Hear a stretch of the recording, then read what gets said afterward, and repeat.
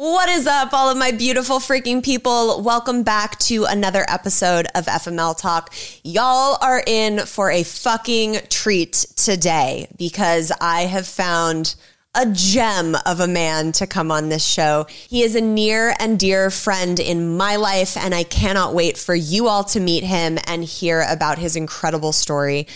It's a really good episode, you guys, so sit back, grab a drink, and welcome to FML Talk. Oh my God. Wait, how old was the other girl? 19. Can you believe that shit? Hey, this is Gabrielle Stone. Good book. I did not ingest or take that. He did what? 48 hours? What a dick.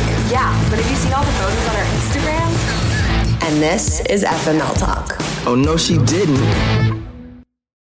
I met Chris Heck years ago when I was on the set of a film, Speak No Evil. And we kept in touch after that, and I have worked with him many, many times since. He is, in my eyes, such a creative genius that I want him attached to anything that I'm doing because it always turns to gold. And before we jump into his interview, I want to give you guys a little insight as to where you might have heard of him before in regards to my life. So in The Ridiculous Misadventures of a Single Girl, I write about going to Arizona to shoot a film. And in that film, there were a lot of very similar themes going on in the film, in the role that I was playing, that mirrored the stuff I was trying to heal from in my real life. And the director of that film was behind camera and was feeding me these lines and these emotions that he wanted me to see while we were shooting a specific scene in the film. And it was like, he never loved you. He's going to leave you.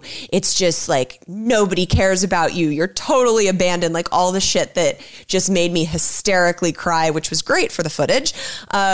Chris Heck is that director. And I say that lovingly because he didn't know the severity of what I was dealing with. And I trust him so implicitly as a creative and as an actress that I always tell him to, full on go for it. And I think he's a brilliant director. So I wanted to bring him on today to talk about male vulnerability. It's such an important topic to discuss because if we can help the men in our world reprogram the bullshit that society has placed upon them as to don't cry, don't be vulnerable, be a man, whatever the hell that even means, I think it could really change so many dynamics in our world. And Chris, his story and what he's been through in his life and how he has not only recognized that, but taken action around that is really, really beautiful. And I cannot wait for you guys to fall in love with this man the way that I love him. So let's jump into the interview. Chris Heck, welcome to FML Talk. Thank you. I feel like I've been in the FML world behind the scenes for so long. Yeah. So you not only shot the cover of The Ridiculous Misadventures, which is a big deal in itself, but you shoot so much stuff for me. You do pitch decks. I mean, I hire you anytime I fucking can. I appreciate that because I need all the hiring I can get. But it's great. You're my friend and all, but like, it's because you are a creative genius. You can be all weird and shy about it over there, but like it's a fact. I'm just honored that I get to witness your rise to the fame of your career, which I know is coming. So I'm happy that you're here. And I'm going to try to accept all of those compliments. It's very difficult for me. I'm sure we'll get into that. So thank you. I appreciate it. You're welcome. But I'm really excited to have you here because I, over the years from us working together, have come to know you on a personal level and know your backstory and your history. And I think it's really, let's just be really fucking candid about it. We were driving to a shoot and we were shooting the shit about some heavier topics.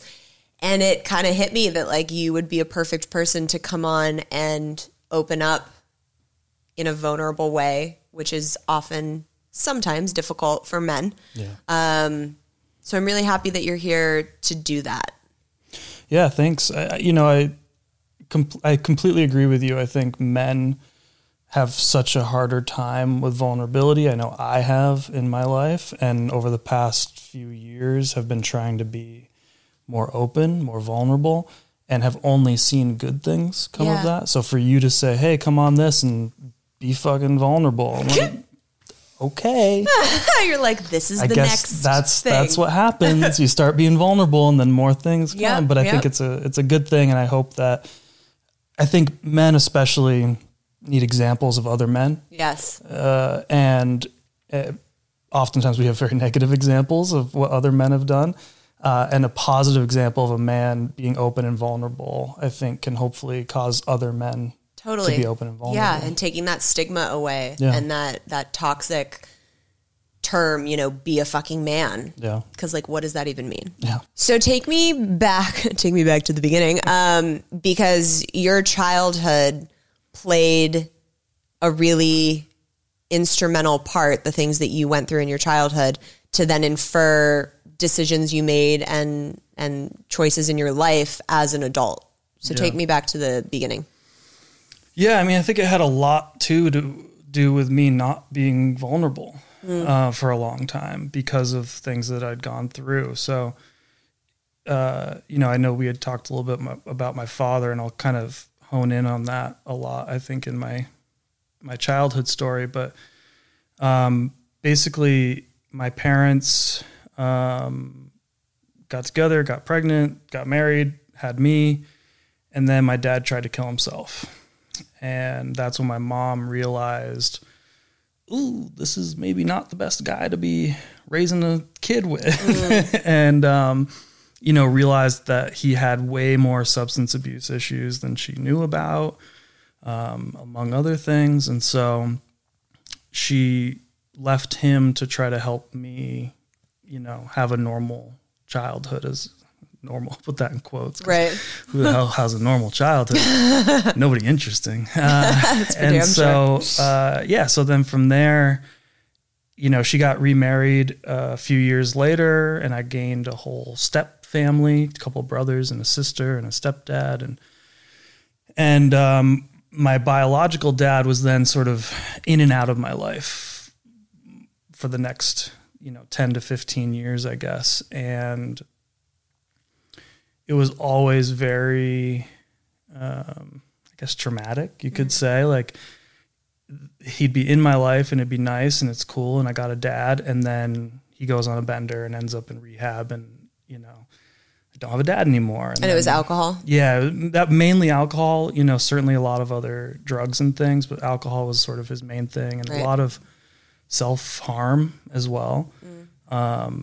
And so cried a lot as a kid, and I'm very thankful that my mom, she made the choice early on that she wasn't really going to hide what was going on with my dad to me, which was really difficult, but I think also very important that I knew what was going on. Obviously not the gritty details to a 6-year-old, but, I did have an understanding of what was happening. And so... Well, yeah, because otherwise there's the kids just thinking it's their fault, you know, why it must be something wrong with me if my dad keeps leaving. Yeah, absolutely. And so I think having that happen sort of repeatedly was really difficult. And I was very open and cried a lot and was just very vulnerable about it. And when that happens so much over your childhood, you start to build up a wall and you start to protect yourself, and you start to not, okay, he's back again, but I'm not going to let him get too close because he's just going to rip it away from me in 6 months or something. Right. And so then that vulnerability slowly started to get stuck behind this wall until a point where, okay, great, he's in rehab again, I'm not crying about it. Right. But the flip side of that is I'm also not crying about other shit in my life that I probably should be. And I'm not talking about things, and I'm not letting people in as much as I should be, because, well, what if they're probably just going to leave? They're just going to ditch me. And, and so, I guess kind of in a nutshell, that was a lot of the stuff that was going on there that led to me not being a vulnerable person, to where as an adult, I'm now having to do a lot of work to bring those walls down. Yeah. And especially when I'm in a stressful situation or some sort of conflict or something like that, those old habits kind of Kick in. yeah, that stuff bubbles up. I was listening to something recently, and they described it as sort of like your home base, your emotional home base. Right. You know, we all have these emotional home bases that we go back to because it's comfortable, because it's familiar. Yeah. And for me, you know, that was sort of the comfortable home base that I had built up, was to go back to that. Right. And so a lot of the work I'm doing now as an adult man is to try to build a new home base where that home base is vulnerable and that home base is open and honest and caring and giving and all these things that I had sort of stuffed away, you know? Yeah. It's like your default setting. Yeah. Yeah. Exactly. And I resonate with that a lot. And I know everybody listening does too, because there's things we experience in our childhood. And because we're so young in those formidable years, they're like in our sense memories. It's not just like a thing in our brain. Like we physically go back to that default setting as a protection mechanism. And it's a very real thing to try and form new patterns and new habits and reprogram that default setting as an adult. Summer is here and life is not slowing down for us anytime soon. One of the things we have continuously relied on making our lives so much easier is Factor meals. No prep, no mess, no cleanup meals. I have really been off the wagon with my eating since having my son, and for my health, my wellness, and my mental sanity, I have been switching my dinners to more healthy options from Factor. They have 35 different meals and more than 60 add-ons to choose from every week, so I never get bored. And Tay is continuously shocked every time he sits down to eat one because they are so freaking tasty. They have breakfast, lunches, dinners, and desserts. It's a treat to have restaurant quality food that is so easy to prepare and doesn't come with the insane Postmates bill. Head to factormeals.com/FMLTalk50 and use code FMLTalk50 to get 50% off your first box plus 20% off your next month. That's code FMLTalk50 at factormeals.com/FMLTalk50 to get 50% off your first box plus 20% off your next month while your subscription is active. Enjoy, FMLers. I think you see it all the time with, you know, if somebody grew up in a house where their parents were fighting all the time, and then fighting becomes your home base, and then you're in a relationship and why am I fighting all the time? Why are we always fighting? Well, you're bringing it back there. Yeah. That's just one example, but I think we all have those things, and I don't know, for whatever reason, our trauma never manifests itself in positive attributes. Right. You know, you're like, can I have gone through this and have it like bring some fucking epic like superpower? No, never. It's always got to come out in some weird, dirty, grimy, you know, kind of way. But yeah, but that's what makes us grow. So here we are. So when was it that your dad's mental health took a turn? I mean, for him, you know, so learning his story in sort of bits and pieces, either from him or from other family members. You know, he grew up in an abusive household. His father was an alcoholic. His father was abusive. I don't know where that stemmed from for him to try to trace this back, but for my dad, you know, so he started self-medicating at 12 or whatever. And, oh my God. I think there was also, not from his father, but from someone else, there was also some sexual abuse as well. So that all that trauma for him was not getting dealt with. Right. And then he found drinking, Yeah. he found drugs. And then that just, and especially when you start at such a young age, it's shaping your brain in, you know, irreversible ways. Was there physical abuse with you? No. So, and we had a really interesting experience when I was probably 11, maybe 10, somewhere in that world. And he had, you know, he had just gone out and had been and he got to a point where he couldn't just drink. Like it was always to an extreme, and using drugs always to an extreme. And it was wreaking havoc on his body. And I saw him the day after he had been on a bender, and he asked me to come in the room and sit on his lap. And he was like kind of trying to open up to me about his childhood and his dad and, you know, hiding under the bed and the dad hitting him with the broomstick and all this stuff to get him out. And I, as a 10-year-old, am just uncomfortable. Yeah. You know, all I can think about is how uncomfortable I am and how weird this is. Right. And he started convulsing, and it was because he was going through withdrawals of everything that he had put in his body the night before. And I didn't know what was going on. I knew I didn't need to like run and call an ambulance. I knew he was just going through it, but I also didn't want to be sitting there anymore. So I got up to leave, and he's like, I love you. And I'm like, I love you too. I don't know. Like, this is weird. And that was a moment that like stuck with me so much for my whole life. It was probably one of the most difficult moments of my childhood. And then as an adult, as I started working on this vulnerability thing, I ended up taking acting class. And you know me, that is a stretch. I can concur. I'm a strictly behind the camera kind of guy.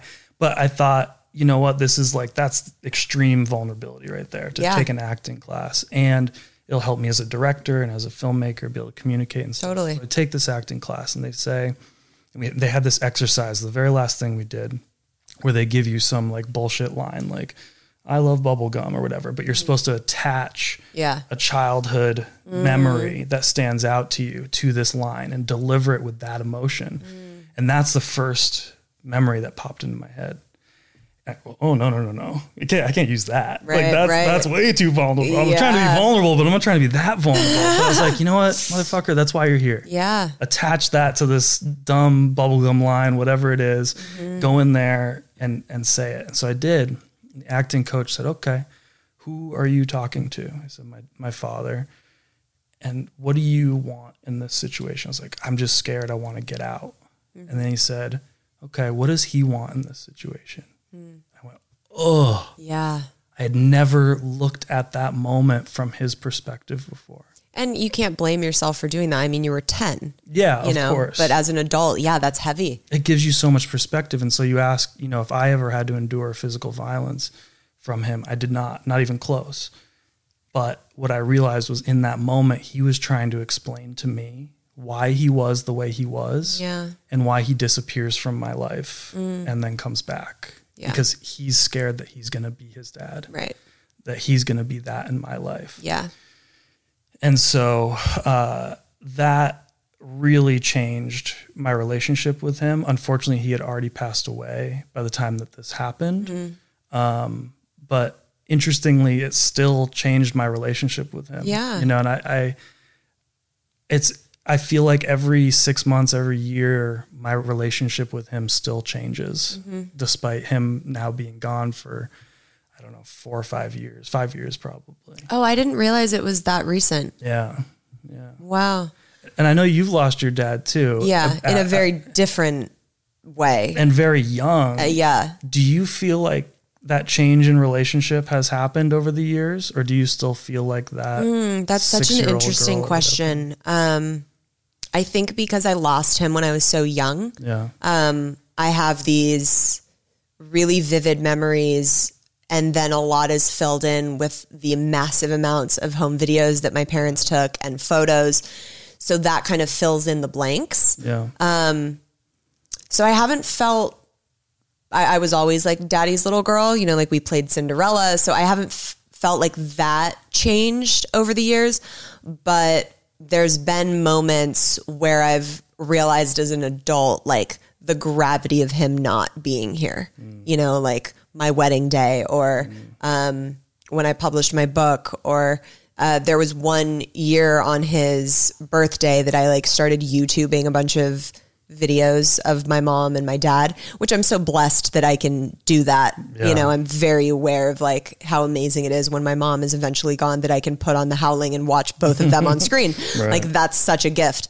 And I remember YouTubing all of these videos and being like, God, I never even really got to know him, because when you're that young, you don't know your parents, right. Like your caretakers and they make you laugh and like you feel safe, but like you don't know them as people, as adults. You didn't have adult relationships. Yeah. And so that was sad to me that like I wasn't ever going to be able to know him in that sense. Yeah.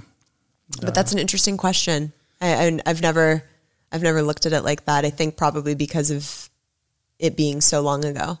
But I didn't realize that your dad's passing was so recent. Yeah, and we should probably get into that, I guess. Yeah, if you feel comfortable, I'd love for you to tell me, if you can take me through how you found out, what happened, what it was like. Yeah, so he had just gotten out of jail for something, who knows what, something stupid, I'm sure. And he had come back to my grandmother's, his mother's house and sort of helped her. She was just getting out of the hospital, so he really took care of her for a month or so. And I was living out of town, but this was sort of around the holidays, so I came back and I saw him, and it was weird. And I'm in my mid-20s at this point, and had kind of really written him off to an extent. Part of building up that wall, right, was knowing that I needed to cut this person out for my own well-being. Yeah.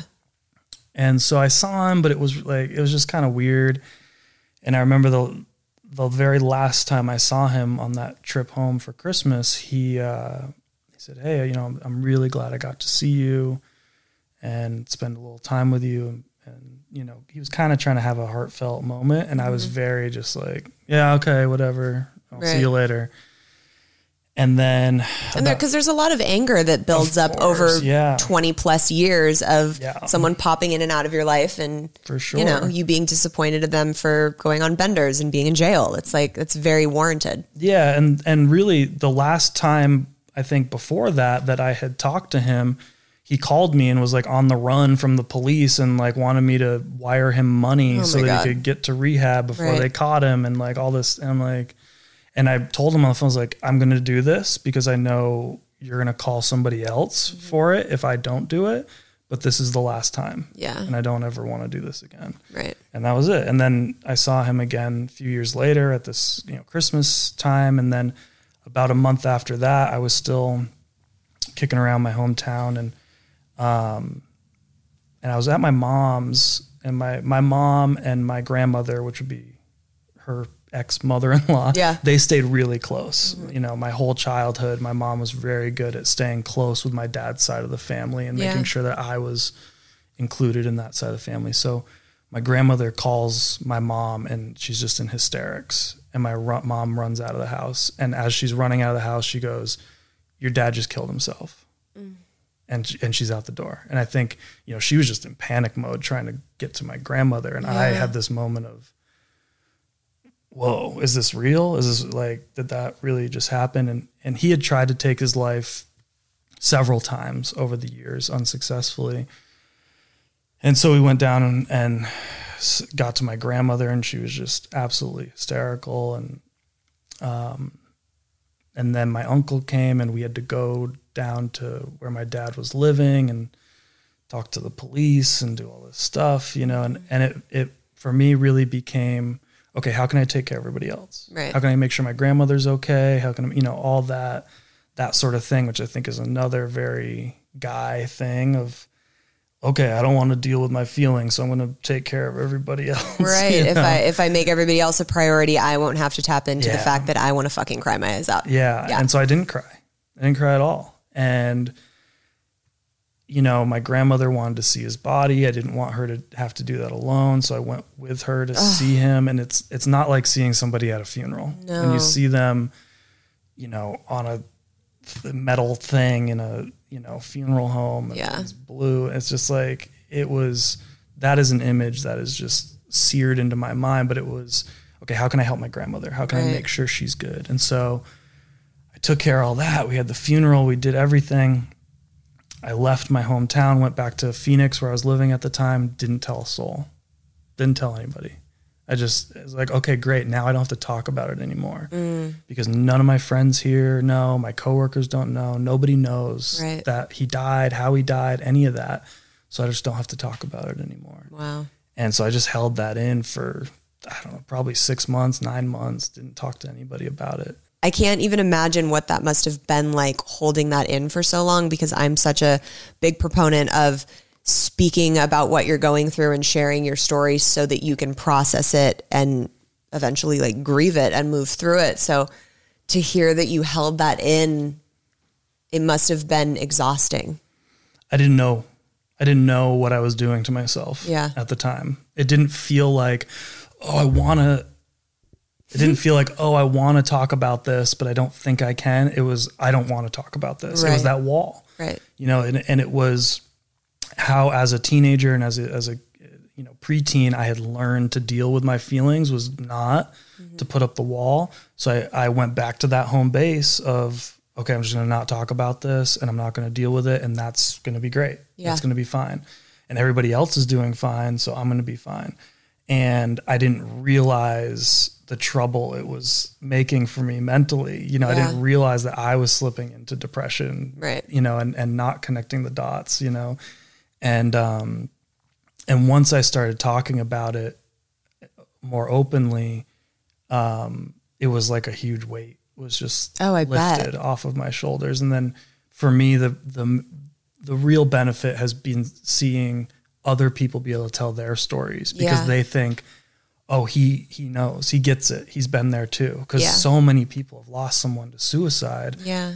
And they're feeling like they can't talk about it. There's all this shame and guilt and all these things wrapped up in it. And so for me, it really was such a blessing, I guess, to once I did start telling my story, it was like all these people were like, oh, hey, actually I have a story too. Right. I want to talk about that. And it brought me closer to certain people and gave them a platform to be able to tell what's going on with them. And they felt finally safe that they could in turn be vulnerable and share their story. We were talking about this when we were driving in the car the other day, that there's so much guilt and shame around suicide. I lost my uncle in 2019, the same way that my mom lost her dad, which was also his dad, gunshot to the head. And very traumatic for my poor aunt that had to walk in and witness all of that. And so we were discussing this, and I've now been through it. So I don't feel, when I talk about my uncle and his story, the shame of saying that it was suicide or how or any of that. But I know a lot of people do. Why do you think that is? Did you, when you started talking about your story, and you finally said, my dad killed himself, did you have trepidation saying how when people asked, or if they did ask? Was there ever a sensitivity around that where you didn't want to say that for whatever reason? Yeah, I think it makes people uncomfortable, especially people that haven't dealt with it in their personal life yet. And I say yet because unfortunately the fact is you're probably going to. So it makes people uncomfortable. And when you're having a conversation, the last thing you're trying to do is make somebody uncomfortable.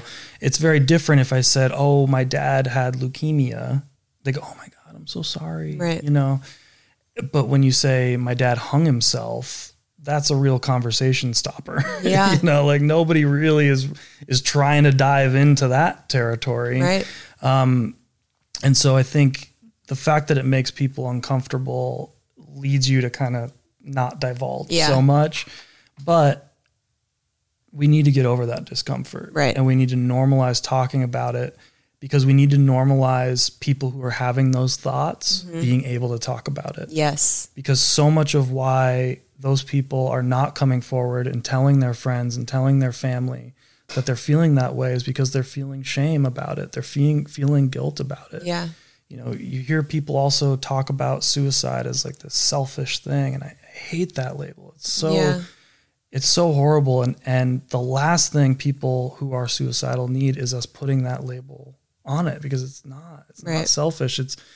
And so we need to really break down the stigma, break down the shame, and be able to talk about all sorts of mental health like it's normal. Yeah. And if you broke your arm, you'd go to the doctor. If you broke your brain, you sit at home and keep it to yourself. Right. Where it make sense. Right. Yeah. And so we need to cut that shit out. I'm so with you on that. I will never forget when I was sitting in Rome on the last night of my Eat, Pray, FML trip, and I was sitting across from Javier, and, he brought up his brother, and I was like, you never told me what happened. And I saw such a change in his physicality in that moment. And he like physically tensed up. And I was like, I'm sorry, you don't have to talk to me about it. And he was like, no, I haven't spoken about it since it happened. And I need to like verbalize it and say it. And he told me, what happened, how it happened. And you could see that it was like he had had bricks sitting on his chest for 2 years. And they finally were removed and placed to the side. And I can't imagine carrying that type of weight around for so long because something so horrible happened that you can't comprehend or process it enough to verbally speak the words out. And that's so sad to me that any individual would go through that. So I feel like the more we can destigmatize suicide in itself and mental health as a whole, it won't only help the people that are having the thoughts and the, fears of certain mentalities, but it'll also help the people that unfortunately get left behind when they choose to make that decision, because they go through a whole slew of mental things when they're left to deal with that grief. It's a different kind of grief. Suicide's a different kind of grief than someone, got in an accident or got sick and died. Yeah.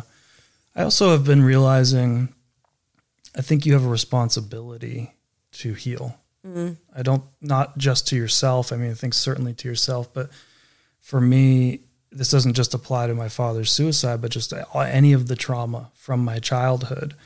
I'm realizing I have a responsibility to heal for the people around me. Oh my God, dude.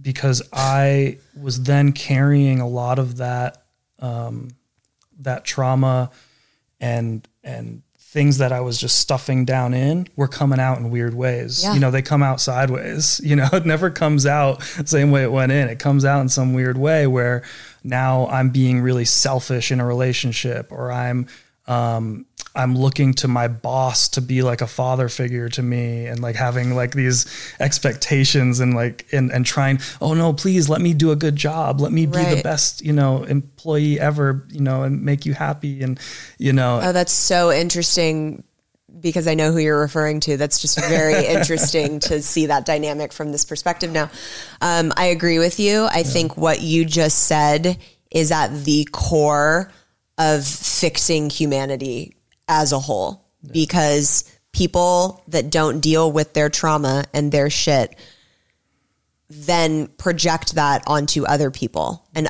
they get hurt in the crossfire. So it's never an excuse, but it becomes a reason.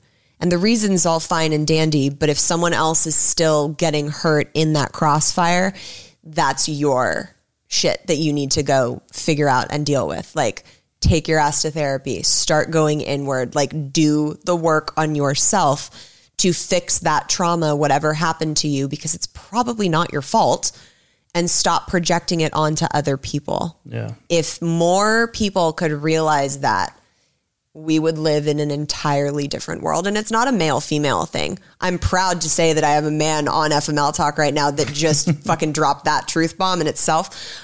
Because in my world and experiences, I've been caught in the crossfire of so much unhealed trauma from men. But it's not male nor female. It's a human thing that we need to recognize and be aware of and adjust to have healthier relationships in the future. Yeah, I totally agree. And if you just look at my dad as a case study, his dad endured whatever he endured. I don't know that part of the story, but he became who he was. This would be my grandfather. He then was abusive to his son, who then became who he became. Mm-hmm. And my dad's solution was, well, I'll just stay away from my son when I'm, drinking and using drugs and being crazy. That didn't fix the problem. Right. Because he didn't actually get to the core of what his issues were and solve them and deal with them. So it came out sideways, like I said, and I had all these other repercussions, and I want to be a dad. I want to have a kid. What am I passing down now? Yeah. If I don't solve this and fix this right now, I'm going to perpetuate that cycle Yeah. in some weird way to my kid. And then it just keeps going. You got to stop the genetic cycle of it. Yeah. And you know me, I don't drink. I don't use drugs. I never have been straight edge my whole life. So that's part of it that Right. I'm not going to be exposing my kid to. But what about the 20 other things? Right. And I need to buckle down and work on that shit because I have a responsibility to, that future kid and my future wife and my friends and my family and everybody around me to be the best that I can be and solve these problems. And I agree with you. I think we would live in a much different world if people would just examine themselves for a minute, not get scared of what they see, not run away from what they see, not mask what they see, but just examine it and work on it. Totally. I want to dig into what you just said a little bit because I know that you've been no drinking, no drugs your whole life. When was that a conscious decision for you? So probably around middle school, my friends started experimenting with, drinking and cough syrup and pills and who knows what else. Syrup and pills. Wait, because before you get into this, I got to be honest. The first time I met you on the film we were shooting, I was like, oh, he fucking rages. Yeah. You just look like a guy that parties. I don't know what it is about Everybody you. thinks that. Yeah. Everybody says So when that. I heard that, I was shocked. Yeah. Yeah, it's interesting. My whole life, everybody's like, oh, that kid's a pothead. Yeah. He's a partier. I was like, nope. But yeah, so my friends in middle school started dabbling in that stuff. And I think, around that age, a lot of kids they're experimenting. And for me, like I've already seen the dark side. Mm-hmm. Like I've already seen what this looks like in 30 years. Not into it. I'm good. Like you guys do you. And so from very early on, and one of those kids just died of an overdose a couple years ago, and so from very early on, I was like, nope, not doing it, staying out of it just because I'd seen that dark side. And that's another aspect of where I'm so thankful that my mom didn't hide that from me. She didn't hide what was going on with my dad. So even though for the most part, I wasn't really seeing him fucked up, Right. I knew that he was, and I knew why. And I knew, that drugs and alcohol was playing a huge part in how fucked up his whole life was. Yeah. And so I just, immediately cut it out. And I think high school had difficult moments, certainly of, peer pressure and things like that. Yeah, I can imagine. I was lucky enough to fall into sort of like the punk rock, hardcore scene. And within that, straight edge is like a thing. Okay. And there's a lot of people that subscribe to that sort of lifestyle. And so through that, I found a circle that was also, against drugs and alcohol. And that helped me have that group of friends, so that when the other group of friends was like, oh, come on, man, just have a drink. I was like, nah, fuck you. I'll go hang with my other friends' assholes. Yeah. And I think now as an adult, okay, it's New Year's Eve. I'll have a flute of champagne or whatever, Right. like I'm not like totally hardline on it, but I think I probably could start drinking now where I'm at and have a healthy relationship with it. Yeah. But why the fuck would I do that? Right. Like, I'm already broke. What's the point? I already make bad decisions. I don't need it. You know what I mean? It's like, who starts drinking in their 30s? Right, like, I don't need that, So I think like once you make it through high school and you can get through all the peer pressure and bullshit of high school, not drinking and not doing drugs, you're just kind of like, So home free. Yeah. Do you think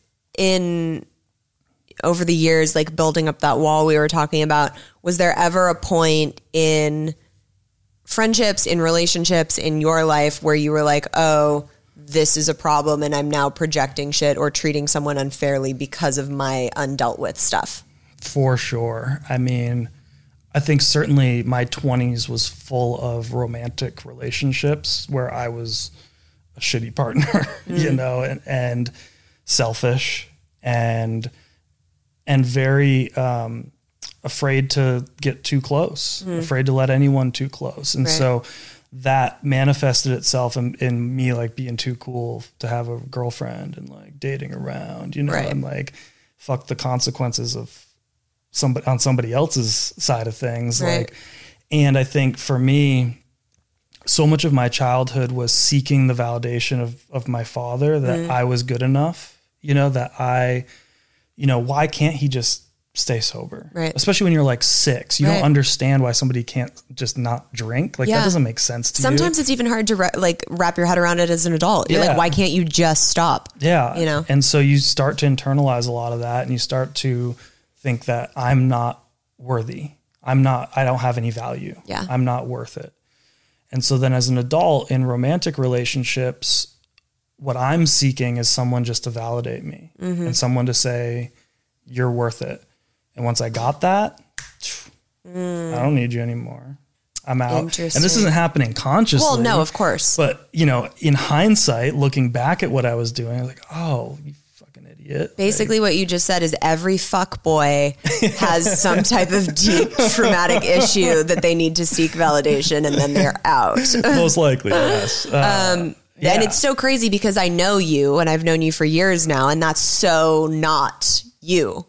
You know what I mean? Like that. Don't know what you mean, but I appreciate you saying that. That's not who you are at the core. Yeah. At all. I agree. Like I am, you know, the little boy in me before the wall was built is so loving, is so caring, is so giving, and is so compassionate.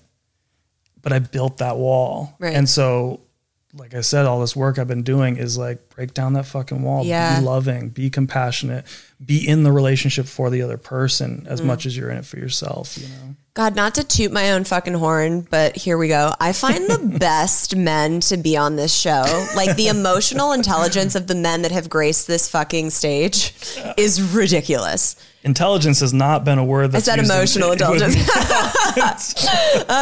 No, but and just for everyone that's watching this wondering, he's not available. He's not on the market. No. He's taken by probably the most beautiful supermodel I've ever laid eyes on. It's kind of ridiculous. This is true. But it's really, where do you think the disconnect is? Because I know so many people that listen to this and will watch this will say, God, if we could just have more men like that. People say that about Tay all the time. And I agree. Oh, I would date Tay, by the way. I mean, you know. He is a catch. He is a catch. But so many people say that, and I'm in agreement with it. So where do you think the disconnect is for men wanting to go inward and be vulnerable and be able to address those deep stemming traumas and look in the mirror? Not to have you speak for all men, but as a male, what would you infer on that? You got to want to do better. You have to want to be better. And I think this applies to just human beings, but we've all got our shit. We all do. And like, you're never gonna, there's no winning here. It's just about constantly every day trying to be better. Yeah. And I think for men, so much of the societal pressure that's been put on us is career driven. And if I can make more money, if I can work more hours, if I can achieve this status, then I am contributing to society. And worthy. I am a worthy man for society. I think men honestly are a little lost right now as far as society's expectations of us go. I think the rise of feminism, the rise of more women, you know, holding more positions in the workplace and all these different in the military, all these places that were traditionally like, I'm a man and this is what I do. Right. I think so much of masculinity is now sort of lost in this, well, what's our place? Right. What's our, you know, and men, I think, really need to take a step back and look at, can you be contributing more emotionally to our society, to our world? And this is not something that has happened in the history of the world, you know? So we're really at a turning point where I think us as men as a whole and just as a society need to reevaluate what our expectations are of men and of boys and being more open with our boys to say, cry. Yeah. It's okay. What are you feeling? Start teaching that next generation, like, not to be a man, like in that toxic term that people have used for years and years and years. You don't need to punch a hole in the sheetrock to get your point across. Yes. You can use your words. Yeah. And, I mean, I still have fucked up knuckles from doing that my whole childhood, thinking that, this is how I communicate something. I'm going to punch a person or punch a wall or punch a whatever. we don't need that anymore. Yeah. Like, this is how I let out my emotion and let out my aggression. It's like, no, cry. Yeah. Like, fucking cry. Yeah. Like, that's a really big release for any human. And I can't imagine all of the stuff I've gone through and not using that as a release. Yeah. I mean, what must that do to someone's physical body when that's all held in over years and years and years and years? Yeah. It's gotta fuck you up. Yeah. And I think it starts with the boys. Yeah. We need to just be teaching our boys better. Yeah. And then we'll slowly work our way out of the hole that we've dug into over millennia. Fucking A, dude. So when you think of what you want to teach your, let's say you had a son in the future, what are the most important things that you would want to pass on to him growing up? You're enough. I want him to always know, just being who he is, just existing, he is enough and he brings value to the world. That's something I still struggle with. Like, that's probably my biggest struggle to this day. And so much of that is wrapped up with my relationship with my father. Mm-hmm. It's okay to be vulnerable, like we're talking about. Fix your shit.